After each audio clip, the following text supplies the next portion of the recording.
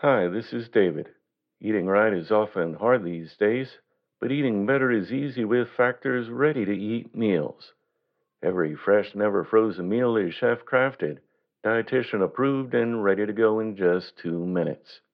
You'll have over 35 different options to choose from every week, including Calorie Smart, Protein Plus, and Keto. Also, there are more than 60 add ons to help you stay fueled up and feeling good all day long. With Factor, there's no prep and no mess. Their meals are ready to heat and eat, so there's no prepping, cooking, or clean up needed. Plus, Factor is less expensive than takeout, and you can pause or reschedule your deliveries anytime. What are you waiting for? Discover Factor's wide variety of easy options for the entire day, like breakfast, midday bites, and more. Get started today and get after your goals. Head to factormeals.com/living50 and use code living50 to get 50% off. That's code living50 at factormeals.com/living50 to get 50% off. Thank you.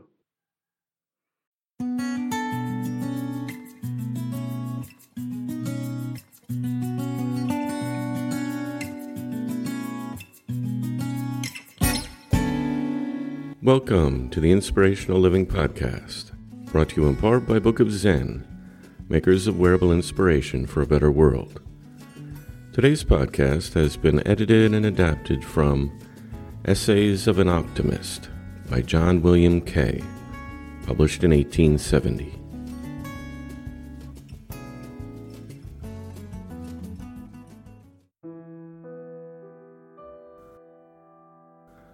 I am growing old, and according to all received opinions, I ought not to like it at all. I ought to feel very sad and serious over my lost youth. It is certain that it will never come back again. Once gone, it is gone forever. I know that nothing can bring back the hour of glory to the grass, of splendor to the flower. The verdant, grassy, flowery state has lapsed into the great limbo of the past. It has become a reminiscence. Am I therefore to bewail it? Or is it wiser to accept the situation? The answer, of course, is accept it. And more than that, accept and be grateful for it, throwing up my thanks in full faith that if the glory and the splendor have departed, new glories and new splendors have taken their place. It is a very pleasant thought that life is made up of compensations. All nature teaches this one grand lesson. There is seed time and there is summer. There is harvest and there is winter. When autumn comes upon us, when the roses have long since gone, and the leaves on the trees are yellow and falling, are we to regret that it is no longer summer, and that the greenery has departed? Have not the rich tints of the autumnal foliage peculiar beauties of their own? As time takes away, so it gives. As it empties, so it replenishes. There is a process of restoration and compensation ever at work in the physical world. And is it not so also in the spiritual?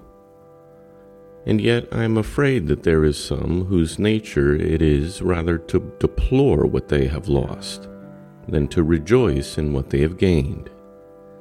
They say that the beautiful has vanished and returns not, instead of believing in the great truth that it is continually recreating and renewing itself.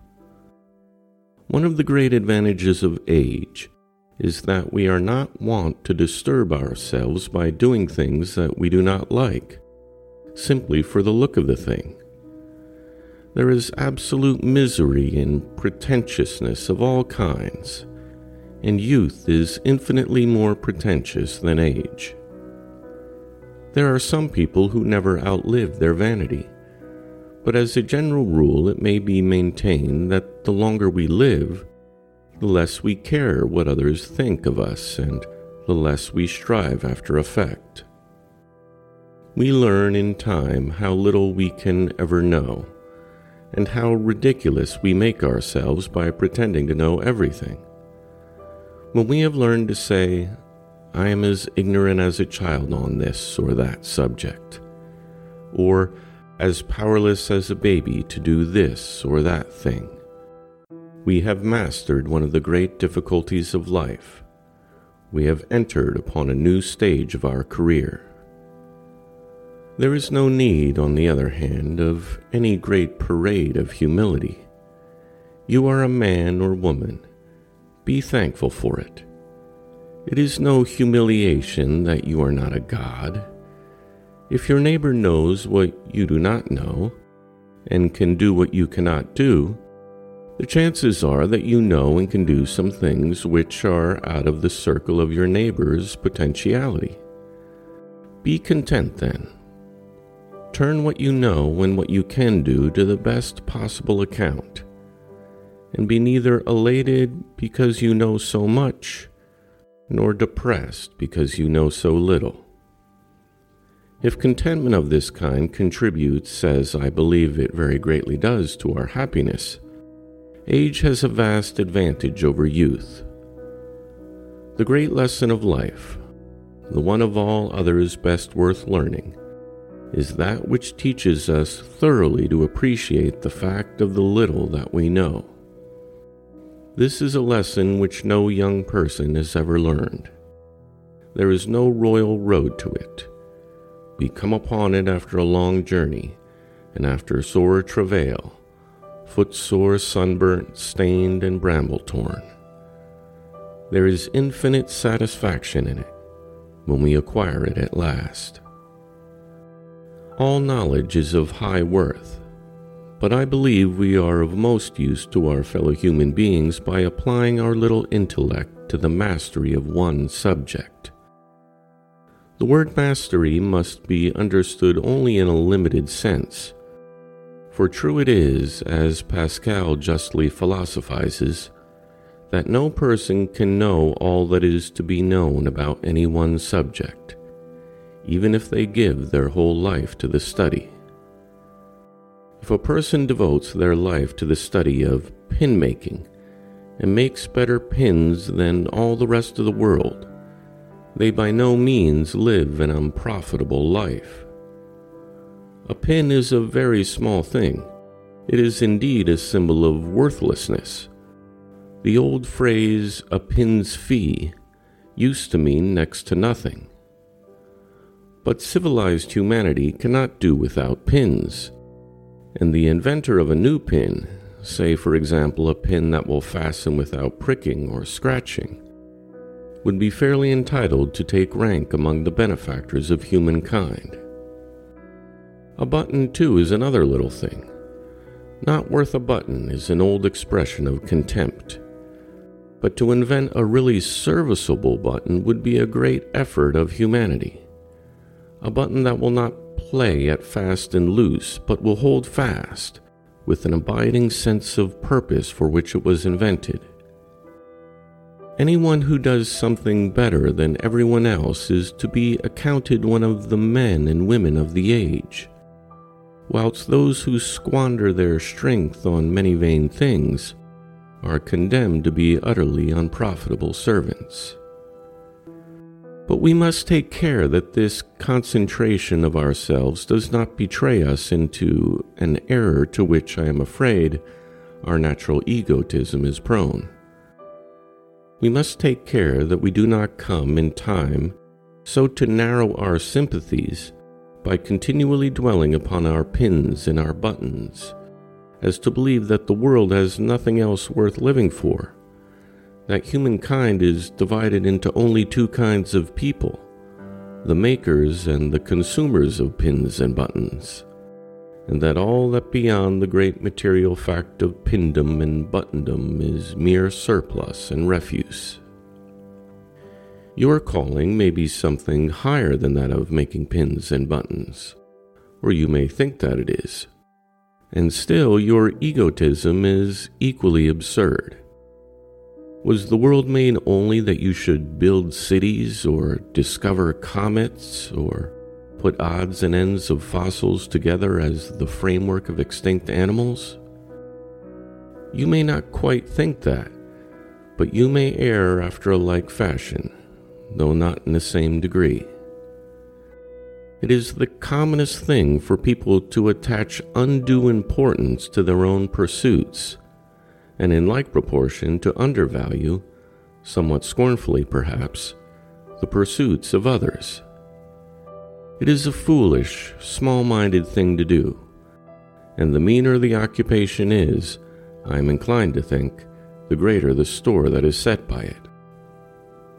No honest occupation is in itself mean, but some pursuits are doubtless less ennobling than others, and money-making for the mere sake of making money is not perhaps the very highest. When you know what you can do and what you cannot do, what you are and what you are not, the voyage of life is comparatively smooth sailing. You cease to be disturbed by vain anxieties and restless discontents. You may have failed or you may have succeeded, but anyhow, be it success or be it failure, it is a fait accompli. You accept your position, and you are, at all events, tranquil. Failure itself is far better than the fear of failure. We can reconcile ourselves to it when it comes, but the common lot of life is neither to succeed nor to fail, but to hit the line of mediocrity, halfway between success and failure. Whatever it may be, the only real wisdom and the only real happiness consists in reconciling yourself to it, with boundless faith that it is all right. As long as, having the third or fourth place, you believe that you ought to have the first or second, you are a wretch, and there is no peace for you. But people who have lived 40 or 50 years in the world have generally had this sort of nonsense knocked out of them.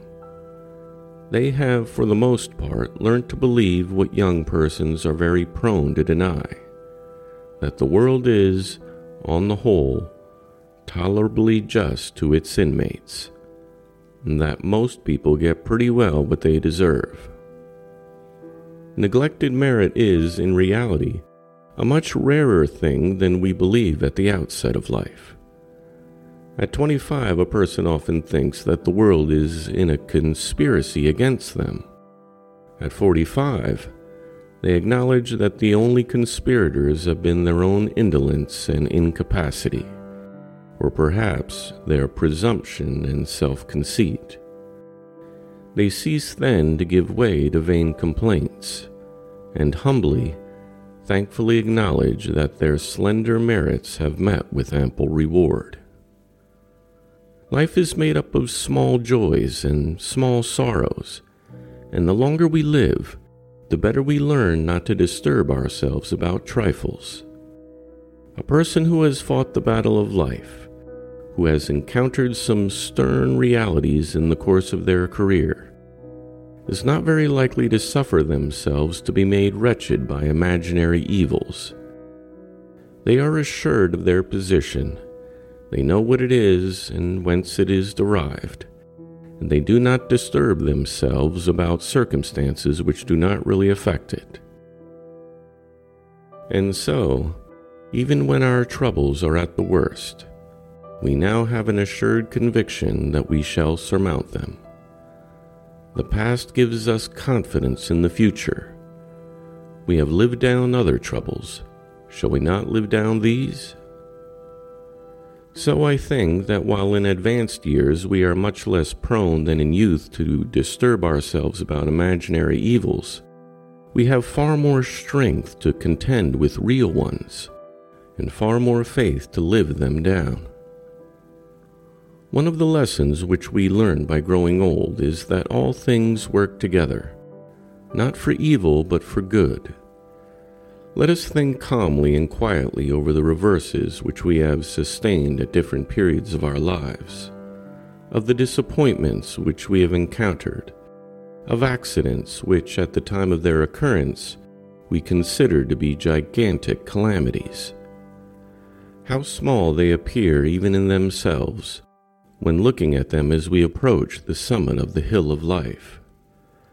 But think of them in connection with later events, and with our present position, and the chances are that we shall come to recognize them as blessings in disguise. Our very misfortunes save us.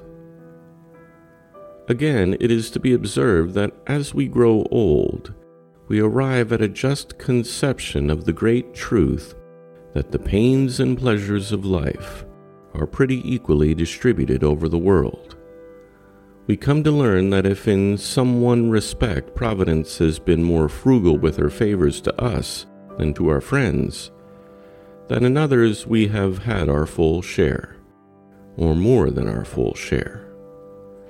If money has been scant, we have enjoyed a large measure of health. If we have been disappointed in our pursuit of fame, we have been compensated by a rich portion of love. We are sure to find our compensation somewhere. As we grow older, in a world so full of blessings, we should never look upon daily life as becoming dreary. In the commonest things and in the most commonplace people, there is something to interest us if we do not willfully close our eyes against it. It is our own fault if we do not see it. It is our own egotism that blinds us. If we could be successfully cured of that moral cataract, we should see plainly that life is not a dreary desert, but a cheerful garden that stretches out before us, even in the most beaten paths of an unexciting small-town life. We enlarge our sympathies as we grow old. The scales of egotism fall from our eyes, and we see an inner life of beauty and kindliness beneath what is outwardly unattractive and unpromising. I know nothing in the blundering, puppy-blind self-importance of youth for which I would give up this deeper insight into life, this enlarged love of humanity.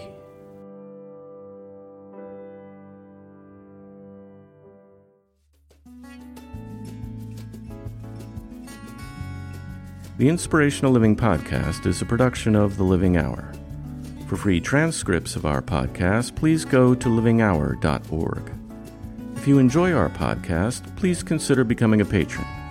You can become a patron for as little as $1 a month, which will ensure that we can continue our podcast for years to come. To become a patron, please visit patreon.com. That's patreon.com.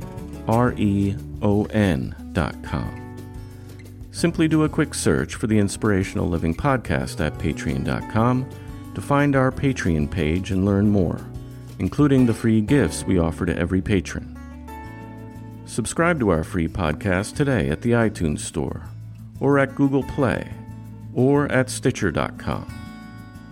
Thank you for listening. We look forward to being with you next time.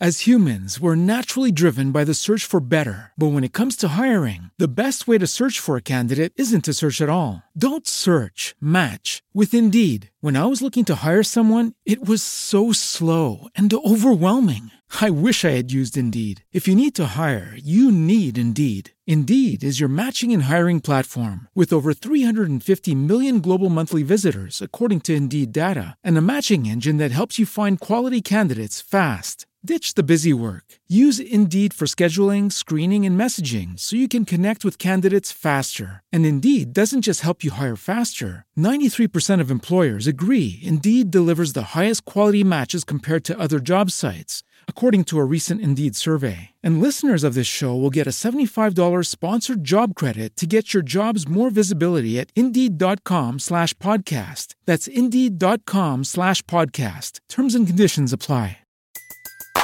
Everybody in your crew identifies as either Big Mac Burger, McNuggets, or McCrispy Sandwich. But you're the Filet-O-Fish Sandwich all day. That crispy fish, that savory tartar sauce, that melty cheese, that pillowy bun. Yeah, you get it. Every time. And if you love the Filet-O-Fish, right now you can catch two of the classics you love for just $6. Limited time only. Price and participation may vary. Cannot be combined with any other offer. Single item at regular price. Ba-da-ba-ba-ba.